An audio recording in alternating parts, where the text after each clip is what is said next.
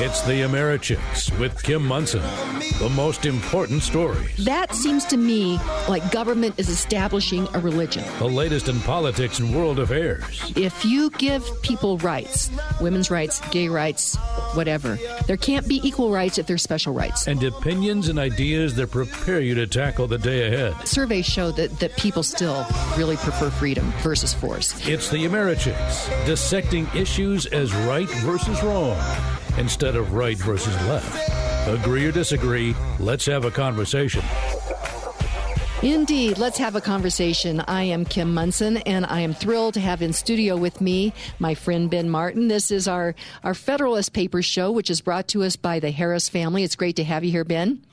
I'm happy to be here, too. Thanks, Kim. Great to be here. And we're going to be really kind of looking at the guts of the Federalist Papers today. So we're going to focus the whole show on the Federalist Papers because we felt that we needed the time to do that. Yeah, thank you. I think it's really important because this is a segment where we're going to speak about more Federalist Papers. We have more Federalist Papers to cover than at any other segment, any other program we have. And just as everybody knows, as we look at these issues, we look at them as freedom versus force versus freedom. And I think that was really what the founders did as well. Oh, they did. Yeah, I agree with you 100%. And we had to control, and it had to be controlled by the people. Publius famously says in the Federalist Papers, he said, that the reason of the people alone must control the government, and the government must control the passions of the people. So that's the relationship we have to have here. The people's reason has to control the government, and the government is there to control the passions of the people. And, it's such a unique idea, and this idea of the Declaration, life, liberty, pursuit of happiness, and those rights are really protected in the Constitution. To get the Constitution ratified, we just celebrated Constitution Week. To get the Constitution ratified, the Federalist Papers were written by three people, by John Jay, James Madison, and Alexander Hamilton, these essays to make the case for ratification of the Constitution. So we're going to delve into that in just a moment. Before we do that, though, again, we look at these issues as freedom versus force versus freedom. Socialism ultimately comes down to force. And if something is a really good idea, you shouldn't have to force that. Correct. We are seeing the socialization through rules and regulations of control of our transportation, education, energy, housing, water, all these things that help make our lives better. And we need to be watching that and pushing back on that. But want to say thank you to producer Steve, the team, Zach, Patty, Keith, and Charlie for your support and your good work. And to you listeners out there, thank you for listening. Each of you are valued. You're treasured. You've got a purpose today and strive for excellence. Take care of heart, soul, mind, and body. And again, thank you to the Harris family for the sponsorship of the Federalist Papers. So our quote for today, this is one of Ben's favorites, and this is Publius. So it was James Madison, though. This is James Madison here, yes. In the Federalist Papers, he says, the important distinction so well understood in America between a constitution established by the people and unalterable by the government, and a law established by the government and alterable by the government, seems to have been little understood and less observed in any other country. They were heavy thinkers, weren't they? They were way ahead of their time. But to be way ahead of their time, they had to go back and find all the lessons from past time to get to this point. And they're universal truths. And they have guided us for all this time.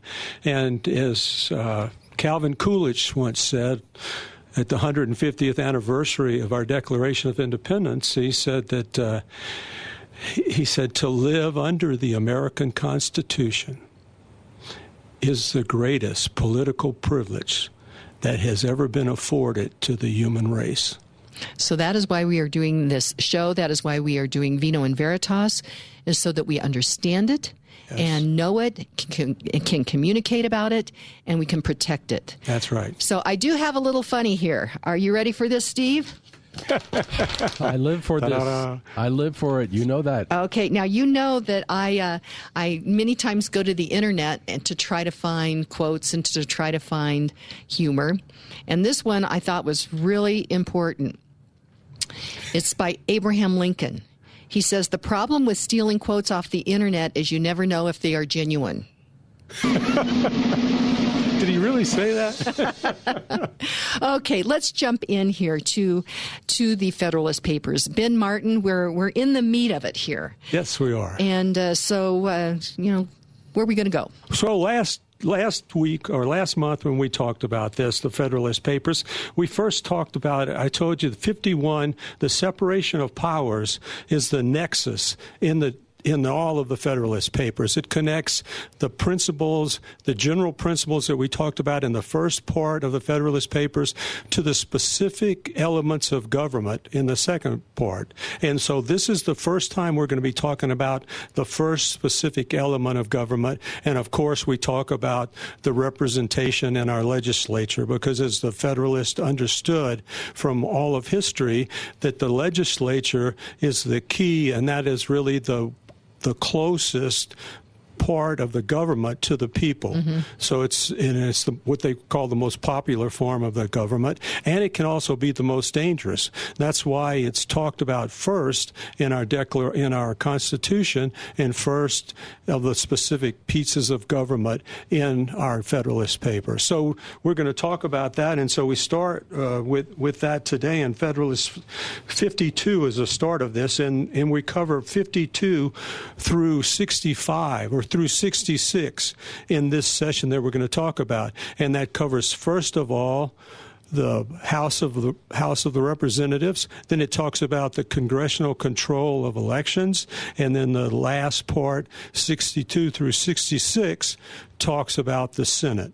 So that's what the whole breakdown is today. And so with number 52, Federalist 52, Publius starts his examination of the specific instruments of the proposed Constitution, and that in here that we start with is the House of Representatives, and we'll go to the Senate, and then after that we'll be followed with the executives and the judiciary. We're not going to talk about that today, but that'll be in upcoming programs that we have today. So with 52 is also the first of 10 presentations or essays that are devoted to describing and explaining the constitutional provisions and the features of the House of Representatives.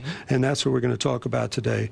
And so 52 talks about in general. So we're going to go through some of these pretty fast, and some of them we're going to try to focus on a little bit more.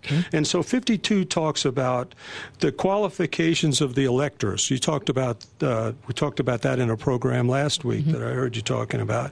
We talk about also the qualifications of the members. Great. And we talk about the terms of office. Okay, we all know that the qualifications for electors, for the voting members for the House of Representatives, was the same as the electors of the most numerous branch of the state legislatures. So that was a really good thing that the framers did. So they didn't have to specify that and make it different for every one of the states, because the states are very independent and they didn't like being told that. So he just said it so that it would be for the most most popular for the House of Representatives. So every state had their own qualifications for electors. And then for the qualification for the members, we all know that you had to be 25 years old to be a member of the House of Representatives. You had to be 7 years a citizen of the United States, and you had to be a resident of the state in which you were elected at the time of election. The terms of office were 2 years, and that was one of the things that some people were really worried about, because they thought that 2 years was too much time, because in most of the states it was 1 year, or in some places half a year. And so they thought that was one way that you could control your elected representatives, was to shorten the amount of time that they had in office. So it was really hard for them to tell that. And the one big thing that helped that be sold was that when you're a state elector or a state representative, representative or state legislature, you have less amount of information to know because you're only concentrating on your state. When you're a federal representative, you have more to learn. And that was one of the bases that they used for this, was to say, it takes more time to be a good legislature when you're talking more about the government than just about the state. So, Ben, just a quick question, though. You said that they determined that you had to be 25 years of age. Right. And I would submit to you that a 25-year-old back in revolutionary times had a whole bunch more life experiences than we had. And yet they thought it was important that they be at least 25. I mean, they were young kids as they were fighting the Revolutionary War. It's interesting that it seems like they wanted some maturity. They did want maturity, and that's why it goes up as we can talk about it now. 25 years, of course, for the House of Representatives. And they only had 2 years of term of office. Then you next went up to the Senate, and they had 30 years, and then the president went 35 years. And at that time, it's not like we have kids going to colleges, and they're in these protective zones, and they can't be offended anymore. These guys were fighting wars. They were raising crops. They had jobs. They had real jobs that had to support their lives. And so there was no government safety net. There was a lot more. Yes, that's true. And there was a lot more responsibility, individual responsibility. And that's what our whole country is built upon. If you read We Still Hold These Truths by Matthew Spalding, when he talks about the difference, the number, we have like 9 basic principles in our government, our concept of government. And the overarching rule, the overarching theme, and the foundational principle is liberty. And as I've said many, many times before, liberty is the responsible exercise of freedom. We talk about freedom, but really what our founders and our framers talked about was liberty. Liberty is the responsible exercise of freedom, and responsibility, as we talk about here, was first coined in the use of the Convention and the use of the Federalist Papers. So that's an American word. And I do find it very interesting that there is a movement in America today to push the voting age down to 16. Correct. And a 16-year-old of today generally does not have the life experiences of a 16-year-old back in revolutionary times or in Civil War, World War I, World War II. And so I question that movement. I do too. I mean, we do have some really good individuals out there that are young. But for the most part, for the general society, they don't have any idea what real responsibilities are. There's some growing up to do, for sure. So, Ben Martin, let's go to break. When we come back, we will continue our conversation about the guts of the Federalist Papers here. This is Kim Munson. We'll be right back. At Hooters, you can watch the games with all your buddies. And when your buddies are the world-famous Hooters girls, there's always plenty of ice-cold beer and those craveable wings that'll knock your taste buds into next Tuesday. Hooters girls know plenty about football, but we really know the fans who live for it. So hang out with all your buddies all season long at Hooters, your official hangout for game day. Catch all the games at Hooters and enjoy a Butter Bud Light draft with 10 boneless wings, just $10. Dine for 2 with the pitcher and nachos, just $20. Award-winning realtor Karen Levine has 30 years of experience with RE/MAX Alliance. As a director with the National Association of Realtors, Karen Levine works to protect private property rights. Karen Levine believes in homeownership. Because of Karen's love of dogs, Karen volunteers with GRR, Golden Retriever Rescue of the Rockies, helping golden retrievers find their forever homes. Choose Karen Levine to buy or sell your home because she understands that it's more than just a house. Karen Levine comes highly recommended by Kim Munson. Call award-winning realtor Karen Levine with RE/MAX Alliance today at 303-877-7516. That's 303-877-7516. The Battle of Yorktown, 1781. Monsieur Hamilton. Monsieur Lafayette. In command where you belong. Are you saying no sweat? We're finally on the field. We've had quite a Welcome back. I'm Kim Munson. Let's have a conversation with Ben Martin. He is in studio. We are doing our Federalist Papers show, and it's in honor of Vino and Veritas, which is our study of Federalist Papers. And this show is brought to you by the Harris family. Greatly appreciate that. They care deeply about the American idea. So thank you to them for that. Ben Martin, let's continue on. We were talking about the House of Representatives and how it's being explained in the Federalist Papers. Right. So we talked about last time in our last ones in 52 and 53. We talk pretty much about the terms. 2 years. 2 years was really kind of strange for the framers, not for the framers, but for the inhabitants of the other states, because most of the time they had their electors or their legislators in service for 6 months to a year. A year was probably the longest they wanted. So not like 30, 40 years like we have now, huh? Not like what we have now, that's for sure. So then we start with 55, and 55 is a really important Federalist paper, and it begins a series of 4 papers which deal with the 4 major criticisms leveled at the House of Representatives regarding its composition and capacity to represent the people. So the first of these charges is this paper is first of the 4. This paper is concerned with the question of size and whether the House, initially to consist of only 65 members, is a safe depository of the public interest. Now, the framers understood that we should have a limited number of people, not this great mass of people for representatives. Because it would be ineffective then. It would be ineffective, and it would literally be a mob. And they have a great quote for that. And it's really important that we remember this as we talk about that, as we think about our government.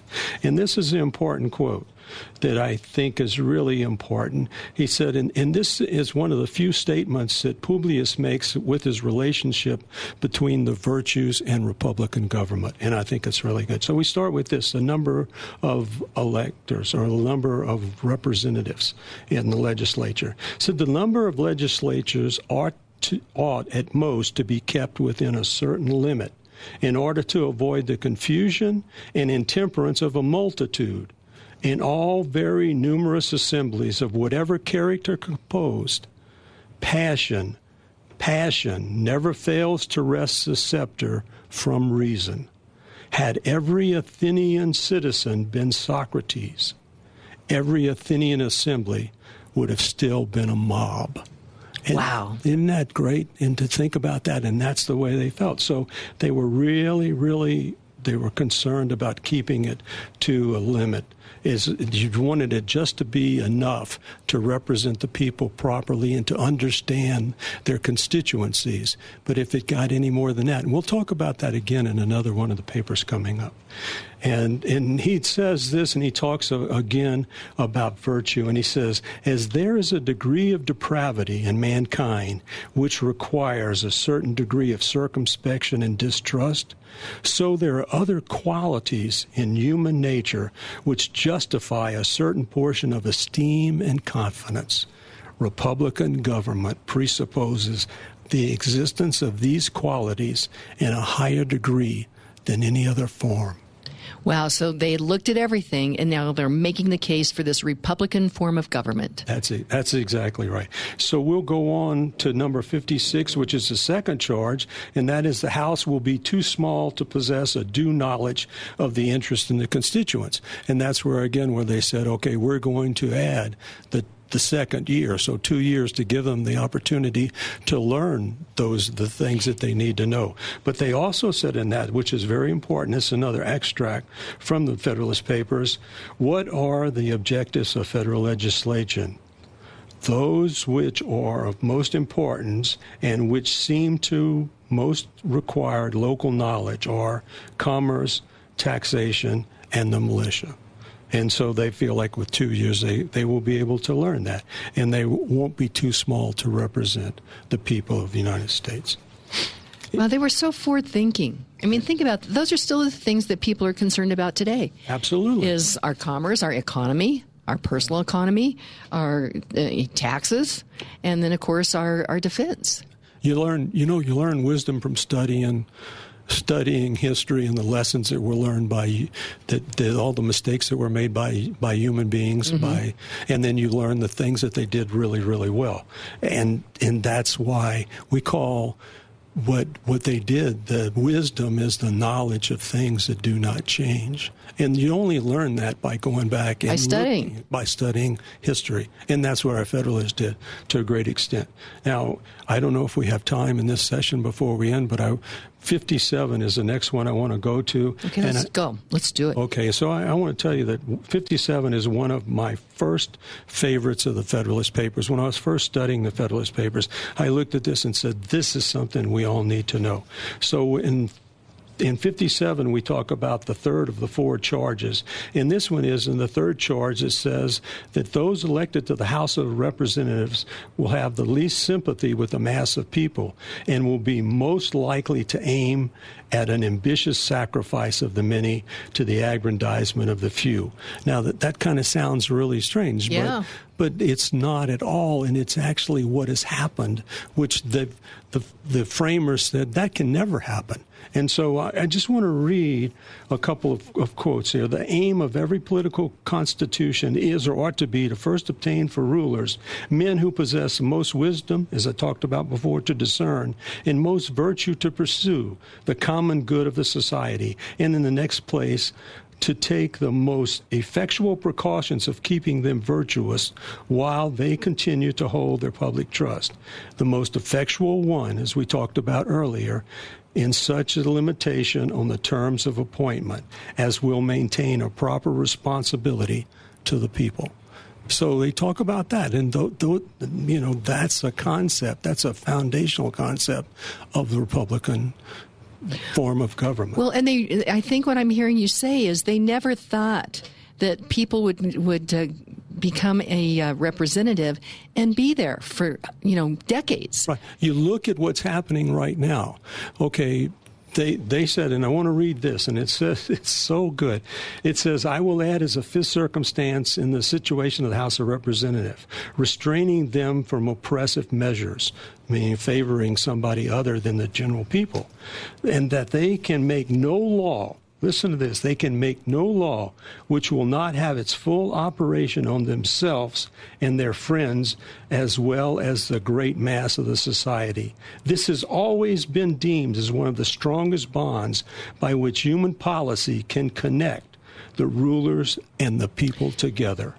It makes perfect sense that if somebody, if it's a city council, if it is county commissioners, if it's our state legislature, our governor, the House of Representatives, all the way up, if they are putting in a rule, a regulation, a law, an ordinance, then it should apply to everyone, particularly the ones that are making the rules. That's right. So Congress has a different set for their retirement program. Congress has a different set of rules and privileges for their medical program.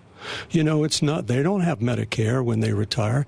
They don't have Social Security when they retire. They get this unbelievable set of benefits. It's unbelievable, and it just defies this. And this is what should scare everybody. In this last part, if it be asked, what is to restrain the House of Representatives from making legal discriminations in favor of themselves as a particular class of society?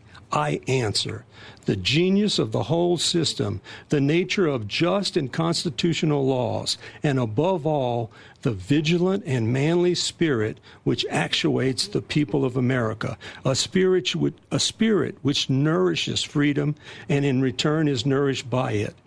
If, and this is the caution here, if this spirit shall ever be so far debased as to tolerate a law not obligatory on the legislature as well as the people would be prepared to tolerate anything but liberty.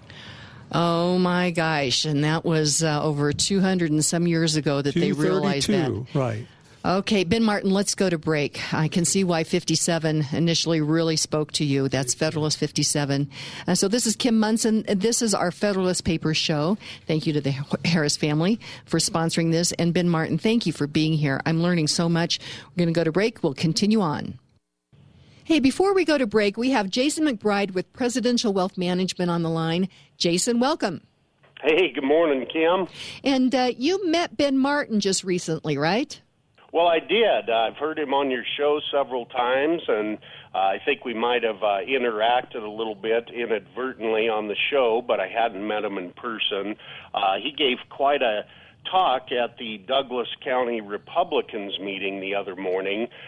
Very interesting, very compelling about why you should understand why you believe what you believe, and why it's very, very important to understand what the founders were trying to do, how they were trying to put together the Constitution based on values, and that without those values and understanding it, it means much, much less. And that meant a lot to me. His talk was very good. It was entirely too short. They were giving him the hook, it seemed like, almost from the minute he started, which I thought was unfortunate. But very compelling speaker. Always enjoy listening to Ben, and it was a pleasure to meet him in person and talk to him a little bit. Well, most definitely. And you mentioned this, that we need to understand why we believe what we believe. So that's why we do this show on the Federalist Papers, which is brought to you by the Harris family. We're so grateful for that and grateful to have Ben in studio. But the other thing is, Jason, is you're a valued partner of me, but you're also a valued partner of Vino and Veritas. And the more people that understand the Federalist Papers, and as you mentioned, it was for ratification of the U.S. Constitution. The more the people that understand that, then we can protect this important idea, the American idea. Well, I think you're right, Kim, and coming to Vino and Veritas has been a eye-opening experience for me. To understand that the Federalist Papers were kind of the marketing campaign put out by the founders to try to convince, Americans to ratify the Constitution. The way Dr. Krannawitter does it, Kim, you almost feel like you were right in the room with Hamilton and Jefferson and Adams as they were debating and discussing some of the laws and rules they were trying to put into place and what unintended consequences they might have or might not have. And you really come to the understanding that the line that says, in order to form a more perfect union, really means something. They realized they weren't going to form a perfect union and that there would be always debates, but if they could form a more perfect union, that was a good thing, and I think that's key. Well, it is really key. And this Sunday night, September 29th, will be the Vino and Veritas in Castle Rock. You're going to be there. I'm going to be there. But this is a very important one where Dr. Krannawitter talks about slavery and what the founders did about it. And so people can sign up. There is a tuition fee to attend, and then, of course, you can just get what you want to eat or drink, just pay for that as well. It's at Colorado Cork and Keg. Go to my website and let me know if you're interested in attending this Vino and Veritas in Castle Rock this Sunday night, because it is going to be absolutely powerful, Jason. That's right. So go to chickspresidential.com or americhicks.com to sign up for Vino and Veritas. And, I think it's going to be a fantastic event. Kim, should be pretty full. For sure. So sign up today. And, Jason, we will talk to you tomorrow. Thanks, Kim. Have a great show. Thanks so much. We'll be right back. Are you looking for news, not propaganda? Ready for a news source you can actually trust? How about a news site that doesn't want to sell you a subscription? Visit CompleteColorado.com to see all the latest news from around Colorado. Complete Colorado's staff scours news sources from around the state and nation to bring you only the top stories that affect you right here in our great state. Updated 3 times a day, CompleteColorado.com has full-time reporters doing original investigations and reporting like newspapers used to do, as well as opinion and political commentary from a variety of Colorado voices. And CompleteColorado.com is the only place to read columnist Mike Rosen. Always fresh content, always free, always informed. CompleteColorado.com, your complete source for Colorado news. This week at the 88 Drive-In Theater, enjoy 3 scary movies under the stars, all for only $9. It, Chapter 2, and Scary Stories. Admission includes all 3 features. Monday through Thursday, don't forget the very popular pizza special. And new on the menu, try a churro with a cup of hot cocoa. The 88 Drive-In Theater is open every night of the week, so get directions now at the 88 Drive-In Facebook page or 88drivein.net. You'd like to get in touch with one of Kim Munson's sponsors, but you can't recall their phone number. Find a full list of advertising partners on Americhicks.com.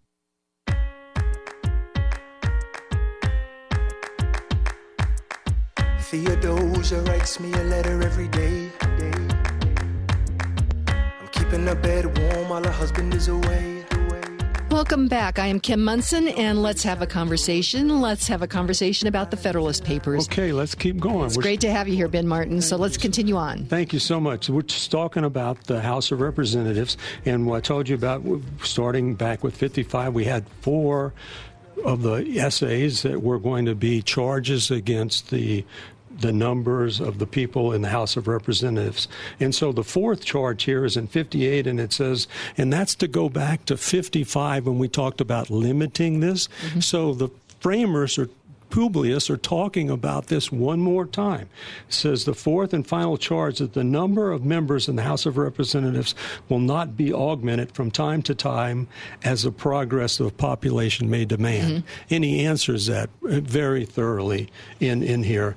But the point that he makes in this, as he's doing this, the caution that he throws out to the American people again, going back to 55, that's what's so important. They reinforce the things that they said before. So listen to this. The people can never err more than in supporting that by multiplying the representatives beyond a certain limit. We talked about that before in 55. They think they strengthen the barrier against a government of the few. Experience will forever admonish them that on the contrary, after securing a sufficient number for the purpose of safety, of local information, and as diffusive sympathy with the whole society, they will counteract their own views by every addition to their representation. The countenance of the government may become more democratic. The appearance of government may become more democratic, but the soul that animates it will be more oligarchic. Wow. Isn't that amazing? That is amazing. I mean, the things that they said and the way they said them, it's hard to believe. Okay, so then we go to 57 concerning the number of Congress to regulate the election of members. Now, 59 that we're talking about right now, 59 through 61, talk about the regulation of the elections. And the biggest thing that they talked about in there was that the federal government did not set a date for elections. And then the framers talked about it very, very well in there, and they said that it is not pretended that the rights would ever be used for the exclusion of any state to share in representation the interest of all, and it said that. To do this, no better answer can be given on this fixed in the Constitution for a date. They said, we're in New York right now. And New York doesn't have this in their state constitution, a fixed date. And they said, if we look at all the other constitutions of the states, none of them have a fixed date. So why are you why are you complaining about this? No better answer can be given that it was a matter which might safely be instructed to the legislature's discretion, and that if a time had been appointed, it might, upon experiment, see, they didn't have any experience in this, had been found less convenient than any other time. So they said in our Constitution that the state legislatures could control the election, but that's the way we are now. But Congress could take that back anytime they wanted to and set a national time. And so they experimented a lot with that before we came upon the times that we have right now. So they realized, and that's what's so interesting about the Constitution, they realized it wasn't perfect. And so there was ways that it could be changed. And if what I'm seeing a theme is if they, after looking at everything, they felt that they shouldn't make that hard and fast decision, they waited. They left themselves room, and by doing that, they're saying that Congress can change that at any time. And those are things that they should be able to change. And we have to trust them enough to do those things. The other things they said, we can't change. And we can't change the real guts of the Constitution. That has to be done by amendment. And amendment is a big thing. It takes 2/3 to recommend it, and 3/4 of all the state legislatures or the Congresses or the state assemblies that they have put together to pass anything like that. 3/4, 75%. That's a pretty high bar. So we talk about that, and then if we can, we go into the next part, 62 through 66, and that's talking about the Senate. Okay. And the Senate talks about, in the first one, it talks about the Anti-Federalists viewed the Senate with mixed emotion. The vast majority favored a second chamber, and most were pleased that the states were accorded equal representation there. Yet many voiced strong criticisms of the powers, composition, and the relationship to the executive branch of the Senate. Beginning with this one, 862, Publius devotes 5 essays to answering the most common criticisms of the Senate and to pointing out what role he anticipates it will play in providing for the stable government. That's the one big thing that's considered the key for the Senate, was this, it would provide stability in the government, free from the ravages of faction. And remember, we go back to faction. And that's one of the things that they knew they could not prevent. They could only control its effects. And it's human nature. It is in human nature. We see it today, and we see politicians use that passion when they are trying to whip up fear, when they're trying to whip up divisiveness. We see them using passion to do that, and politicians and bureaucrats and folks that do that are trying to push an agenda to make something happen, instead of looking at with the Constitution. It was trying to figure out a way to put in place a frame of government that would protect individuals' rights to go after their life, liberty, and pursuit of happiness. And that passion would never take the scepter, wrest the scepter away from reason. And that's one of the big reasons why we have the Senate. We divided it into two. First of all, when they looked at it, they said, throughout history, lesson teaches us that the legislature will pull all of the powers eventually into its own vortex, impetuous vortex, they call it, and it will then control all of government. It will control all the other branches, even if you separate them by those parchment barriers. And that's why it had to be structured internally. And the first thing that they did was to split the legislature and to say, because it's so powerful, one of the first things we'll do, the first remedies, is we'll split it into 2 different branches, which have 2 different functions and are elected in 2 different ways, and so that it will mediate the power that they have. And so then they set the Senate up as a controlling one, the one that would not be elected every 2 years, but would be every 6 years. And remember, they would have 5 more years experience, okay? So it wouldn't be 30 years. It wouldn't be 25 years like the House of Representatives. It would be 30 years. And they would have to be 9 years a citizen of the United States. So those were the qualifications that they put in there to add that extra maturity and to give them 6 years so they could look at things, not just the things that would be the legislature that would be passed for a year or 2, but to look at programs that would go on for development, maybe more than a year or 2 or 3, and that's why they gave them 6 years, and they staggered the times that they would be coming into office in thirds so that it never would replace the whole group. And at that time, the experience was in the House of Representatives that every 2 years you replaced about 50% of the members, and that wouldn't happen with the Senate. There would be more stability, and that we be looked at with higher regard from the international community, and that was really important to them. So they talk about the reasons for the Senate, and in this first portion, in number 62, they give 4 of the 6 reasons. And I want to read these really quickly. The improper legislation. So the need for upper house is a security against, first, improper legislation. Second, infirmity of faction that we talked about before. Third, ignorant legislation. And fourth, the one that's really big, and it has quite a few subtitles to it, is the mutability in councils from frequent changes of members.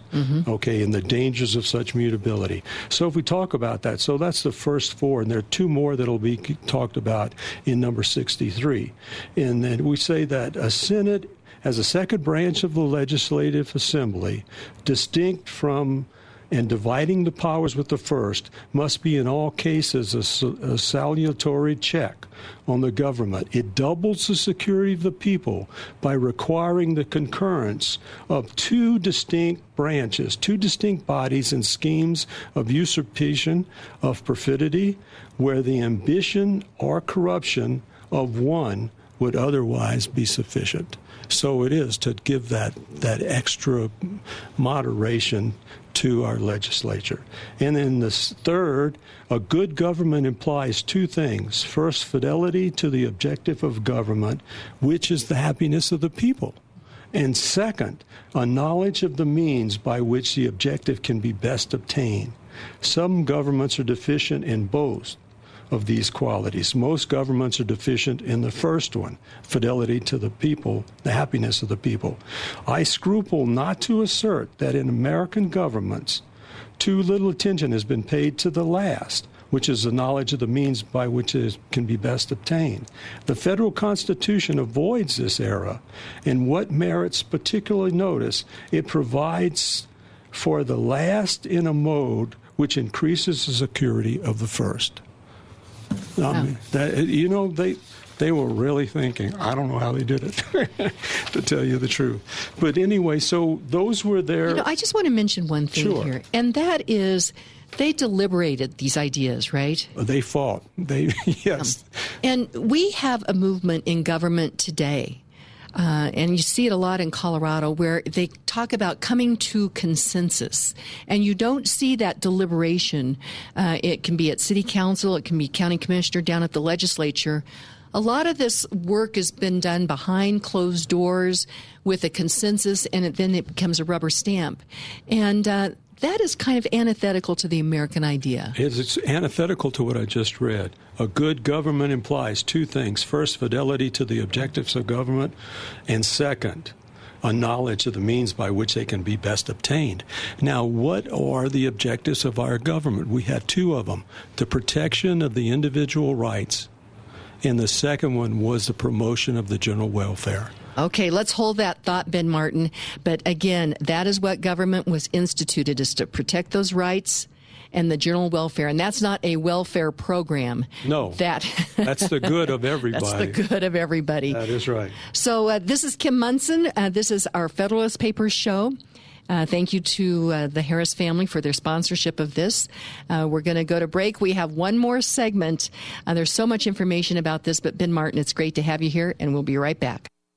Don't miss Vino and Veritas, Wine and Truth, a study of the Federalist Papers. Join Kim Munson at Water's Edge Winery in Centennial or Colorado Cork and Keg in Castle Rock. In Fort Collins, attend Vino and Veritas at Ginger and Baker. Kim Munson would like to thank Presidential Wealth Management Loveland, Presidential Wealth Management Greenwood Village, Tina Francone with Straightforward Shooting, and Grand Lake U.S. Constitution Week for their generous support. Vino and Veritas, Wine and Truth, a study of the Federalist Papers. Sign up today. I am not throwing away my shot. I am not throwing away my shot. Hey, yo, I'm just like my country. I'm young, scrappy, and hungry, and I'm not Welcome back. I am Kim Munson. This is our last segment. Ben Martin is in studio. This is our Federalist Papers show.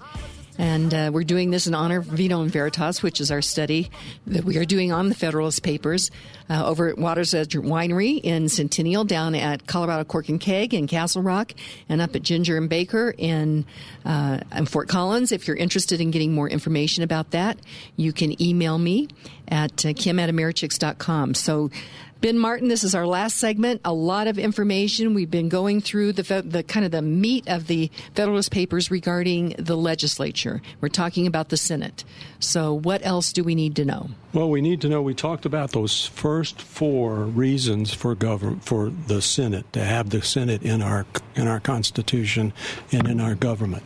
And so we talked about the first 3 of those. The last ones I talked about was the definition of good government implies, first, the fidelity to the objective of government, which is the happiness of the people, and a knowledge of the means to best affect the legislature.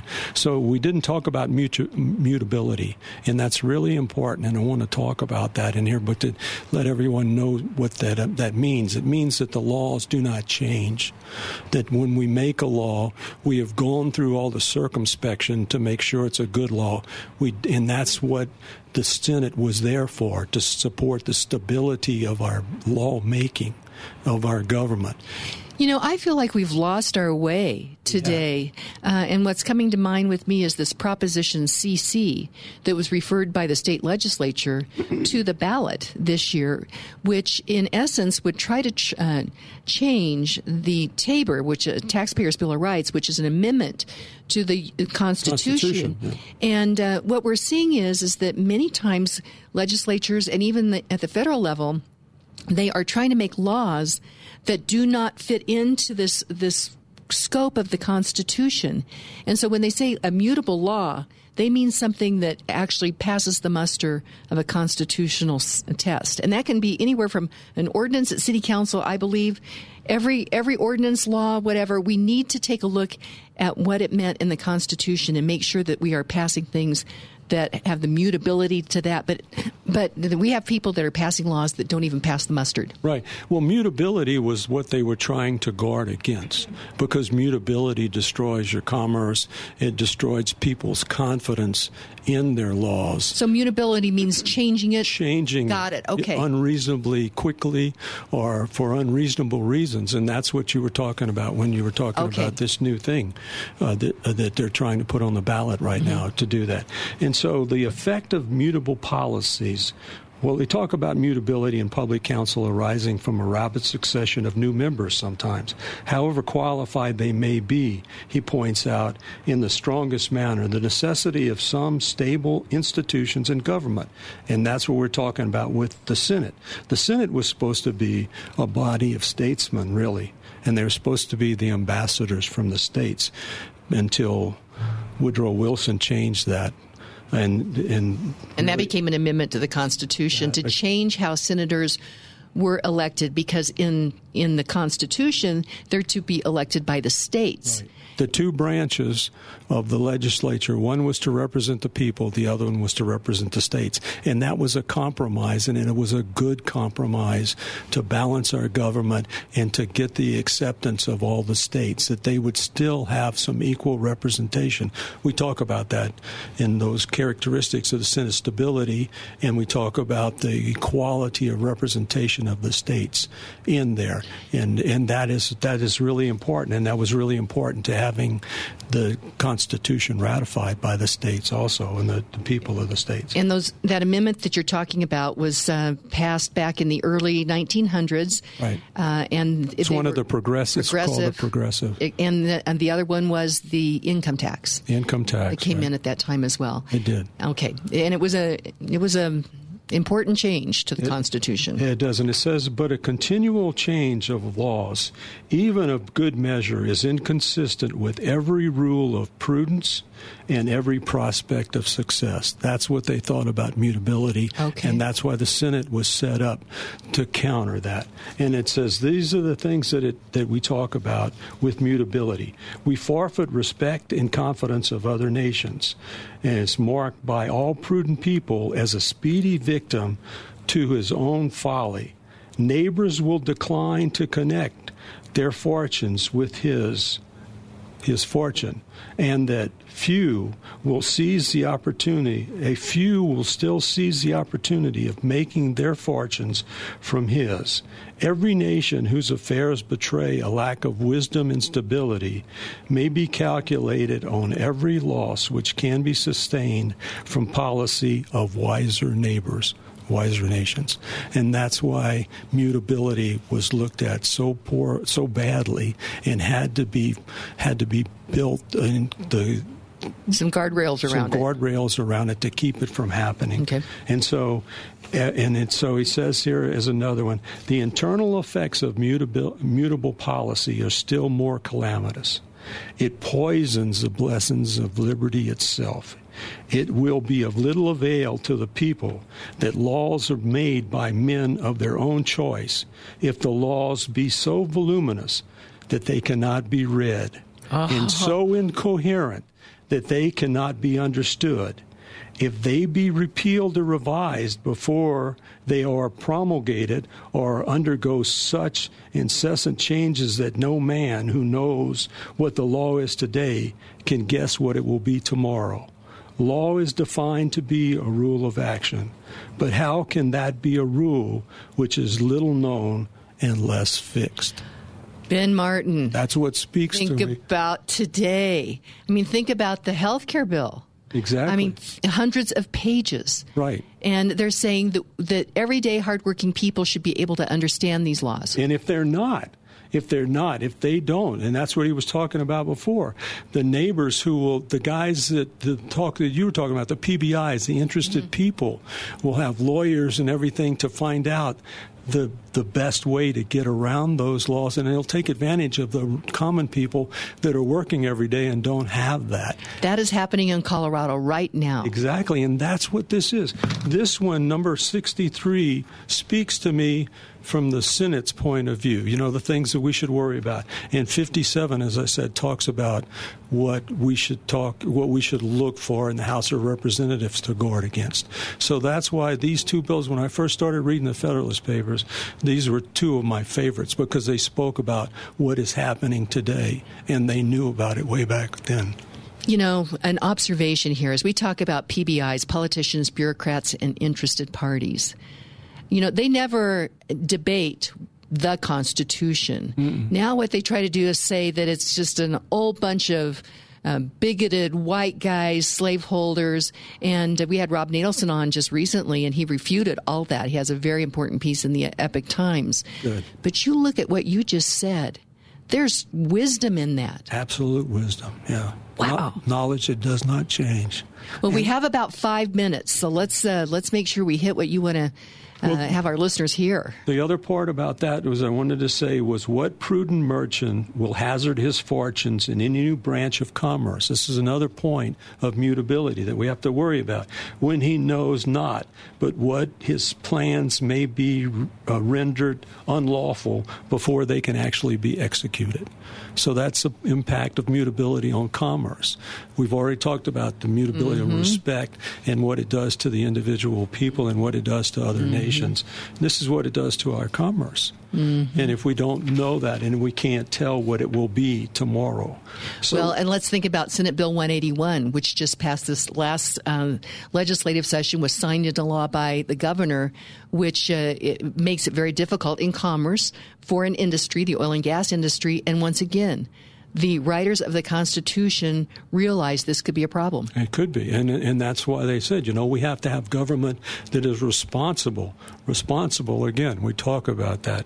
And we talk about that so much in the Federalist Papers, and has talked about responsibility being an American word, came from us. Mm-hmm. And so when we go to this thing, the last one that I want to talk about, the powers of the Senate, and this is really important when we talk about how sometimes perfection can be the enemy of the good. Mm-hmm. Okay, so this is what, perfect can be the enemy of the good. And it says this, and this is what they talk about in number 65, which I think is important, and I'm going to pull this extract out of there. If mankind to resolve to agree in no institutions of government until every part of it had been adjusted to perfection, society would soon become a general scene of anarchy and the world a desert. Wow. We will therefore conclude this head with a view of the judicial character of the Senate. But that's so important, that our whole country would become a general scene of anarchy and the world a desert. We can't just hold off on legislation until we get it exactly perfect. Sometimes we have to put the good in there.